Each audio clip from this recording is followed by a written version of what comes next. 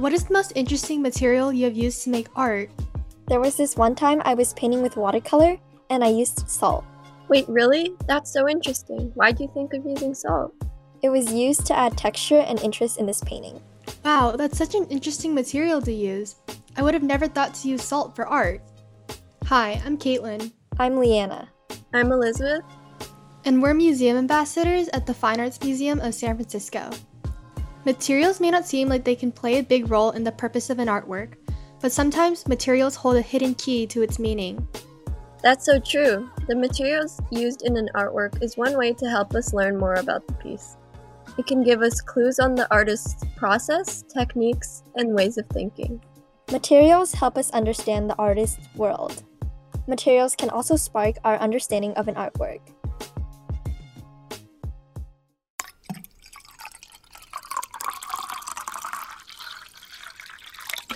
Close your eyes and listen. Imagine yourself going back all the way back to 19th century in France. You're a guest at Napoleon's palace. You enter a salon, the main reception room, and you see this beautiful, bright object.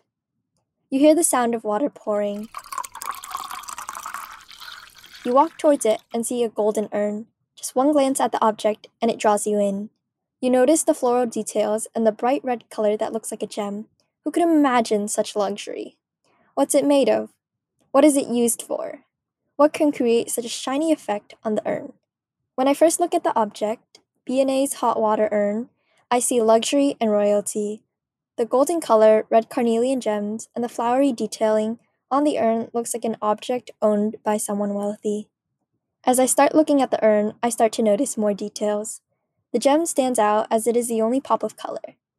In the middle of the golden urn, there's a panel with two winged figures that reminds me of Greek mythology pouring water. Moving down the urn towards the handles, you see the wing-like detailing. Next to these are the red gems. There are two swan heads where the water comes out of the urn. The hot water urn is made of silver, gilt, and carnelian. Silver takes a lot of skill and craftsmanship. It was especially valuable in the 19th century and wasn't an easy material to use. I'm Martin Chapman, Curator of European Decorative Arts and Sculpture, and also Interim Curator of European Art. It's difficult to answer whether it was an easy material to work with, because there are two answers here. It's relatively soft as a metal. In fact, so soft that it has to be hardened by alloying, that is, mixing it with copper, before it could be used for purposes like this hot water urn, vessels, in other words. And what we see here is the body and the top part of the foot would have been made by hammering it against an anvil or stake until you get the rounded form that you need. This is a term called raising. Silver gilt is silver that has been colored gold. In order to achieve its rich golden color, the urn was covered with thin layers of gold to make it look more impressive and valuable. And if you want it to look like gold, as in the case of this hot water urn, you would apply a layer of gold that we call gilding, quite simply.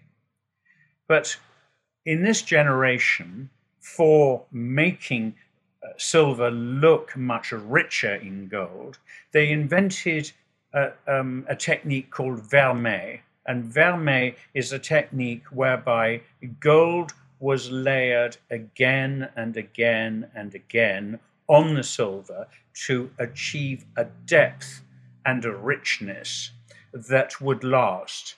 Carnelian is an orange-red stone used in different types of precious objects, including jewelry, silver, and gold. Silver was often used for luxury objects during the Empire style, originally created by Napoleon, who was a self-proclaimed Emperor of France. The Empire style is heavily influenced by ancient Greek and Roman classical styles. This can be seen in the vase form, the handles and the massive claw feet, and the decoration around the neck of the urn. The massive paw feet and the knop at the top, these would have all been made by casting in molds. and the beautiful anthemium decoration around the neck of the top would also have been cast separately and then applied. So there are different techniques involved, and it would require a certain amount of skill to bring this off as precisely as we see in this hot water urn. Used as luxury items for decor, urns made during this time period were designed for their unique forms as well as their function. The urn, made by B&A, was probably made for Pauline Bonaparte, Napoleon's sister. It was used on special occasions such as tea time with important guests. Pauline Bonaparte was known as the most beautiful among Napoleon's sisters. As a sister to the emperor, Pauline lived a very luxurious royal life, enjoying the finer things. They were known to be close, and he indulged her with gifts. She had a flirtatious personality and took pride in her appearance. She was born during a time of economic hardship in France. In order to uphold their prestige and dispel any ideas of instability, the Bonaparte family had expensive things made, even when it might not have made sense to. Produced at a moment when France was nearly bankrupt. But for the imperial family, it was important to carry power and prestige forward, even though France was in a very difficult financial state about 1809. And Napoleon was making sure that members of his family had the most prestigious examples of French luxury wares to act as propaganda.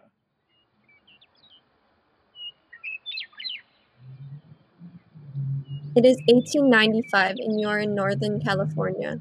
You come across a young woman who is sitting still and very focused. She is weaving a basket.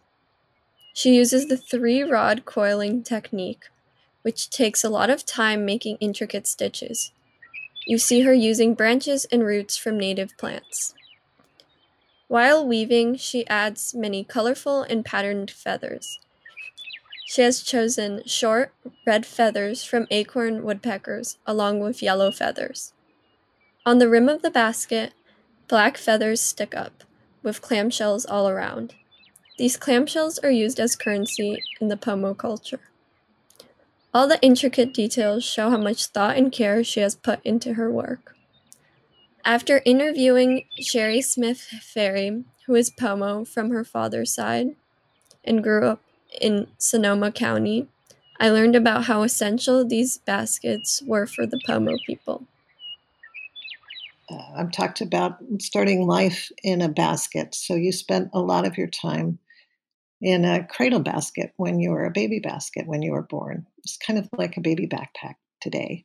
Parents would hang things from the kind of the top of the basket, and they were sort of like crib toys that you have today, baby mobiles. So part of their job was to help a baby learn to focus its eyes, to sort of keep it entertained. But the other thing that parents thought is something that the baby was looking at all the time, it was around the baby all the time, would have some influence on what the baby became, what sort of traits they developed, the course of their life in some ways. And so one of the things that was often hung on girls' baby baskets was a little tiny basket to help them become good basket makers. Baskets of all kinds were a part of people's everyday life. Sherry later explains that baskets are much harder to weave today because of the changes in the environment. Most birds whose feathers were used are much fewer in number now and thus are protected, making them illegal to kill. Pomo basket weavers today use different types of feathers. Traditionally, in the Pomo tribe, the baskets would be destroyed after the maker or its owner died. The idea of giving a basket that was particularly beautiful and valued, knowing it was going to be destroyed, given to a family is just sort of signaling their sorrow at the loss of this person from the community. In the early 1900s, Native people, especially women, weren't allowed to work many jobs. To be able to obtain essentials, the women of the Pomo tribe would make baskets to sell to local stores. Men would also make baskets to use for hunting. In fact, men would gather all the feathers and clamshell beads needed to decorate the basket. The process of basket making starts with the gathering of the materials. The type of growth that you need for basketry is non-native growth. And so what you have to do is find those plants and work with them for several years usually to get them to produce that kind of growth. The woman will find an area looking specifically for strong roots and branches. She will then alter the plants by cutting them or digging around to produce long, straight roots and shoots that are needed for basket making. Plants that are tended by basket makers and are used by basket makers are much healthier and happier than plants just like grow on their own. Sherry then explains that because of how much work basket makers put into tending their plants, other basket makers shouldn't mess with areas that aren't theirs. After gardening, the basket weaver will harvest the plants. The roots would then be dried completely for at least a year to make sure that no shrinkage occurs. She will then begin weaving, the last step to a very long process that takes years. Each Pomo basket maker would make their own designs. When you sit down to weave your basket, you have to be able to see that basket completed in your mind. You have to know exactly what it is you're going to have your basket do how you want it to look before you sit down and start to weave. And you have to be able to break that completed whole down into its component parts and see how you would go about putting it together. A lot of designs would be based on elements of nature around them. These baskets were made for gathering and preparing food, but on special occasions to be gifted for weddings or deaths. The baskets would be decorated with feathers and clamshells to show care and dedication in their work. Many different types of feathers were used to decorate gift baskets, like that of the western meadowlark from Lake County, California. These birds lived alone in open grasslands and low-height grasses, making them easy to spot. In the winter, the meadowlarks also scavenged in small groups in agricultural fields where they could be caught by the men of the Pomo. Meadowlark feathers had patterned brown and black underparts. The women took their small patches of yellow feathers off the skin carefully to keep them in the same direction, and then would weave them into baskets using the sedgeroot and willow branch. The woman would also add clamshells to embellish and to add value. Even though they weren't fully aware, these birds, through their feathers, would be passed through generations.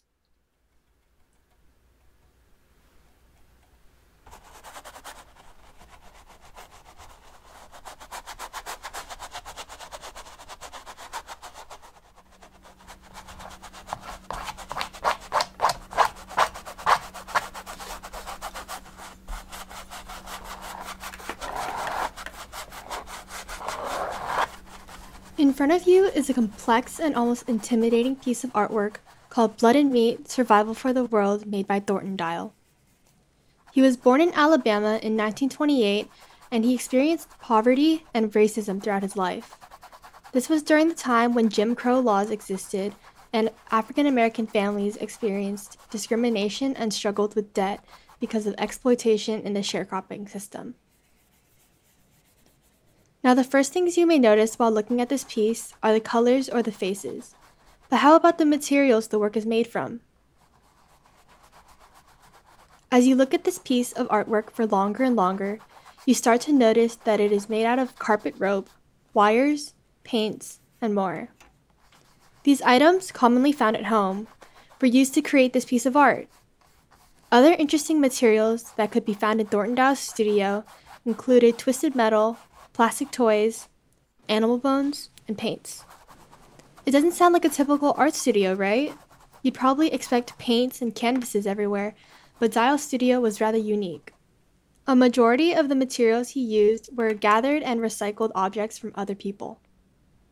Thornton Dial's inspiration for his different artworks came from thinking about life. While making Blood and Meat, Dial chose specific materials to represent different ideas. Try identifying some of the hidden ideas Dial incorporated into this piece. The carpet rope symbolizes historical bondage and Dial's childhood growing up in poverty. It can be found right in the middle of the assemblage with a big tear in the middle, revealing a hidden face underneath. The black, red, white, and yellow paints present an image of a moving tiger across the whole painting. If you can't really see it, try taking a step back, closing your eyes, and taking a second to clear your mind, and then opening them, revealing this hidden symbol.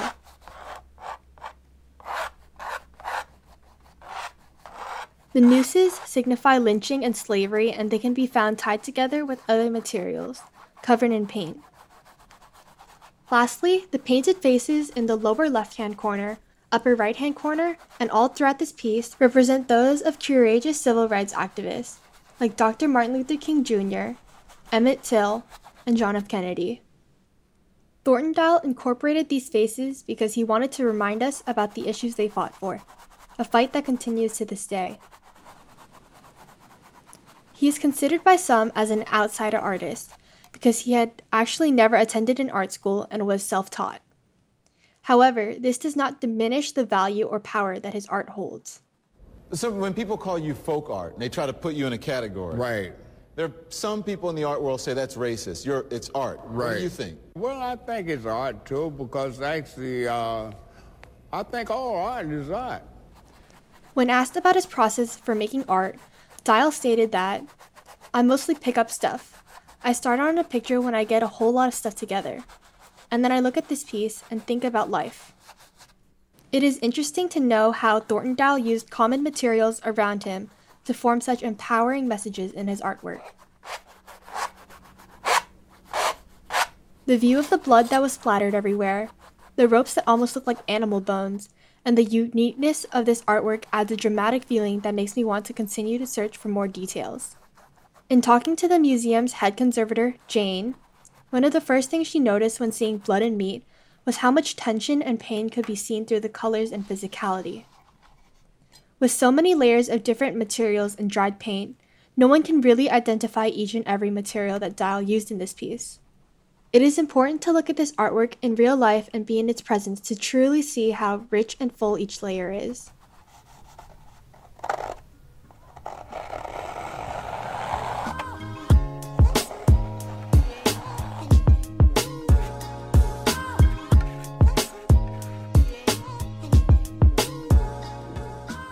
Although each object we discussed today is made of different materials, they all tell a story. The material of an object can lead us to understand the artwork and find its many meanings. Each artist had an idea of what they wanted to tell their audience, and with the help of their materials, they were able to convey that message. The next time you see a work of art, pay attention to all the materials the artist has used and think about what it's trying to tell you.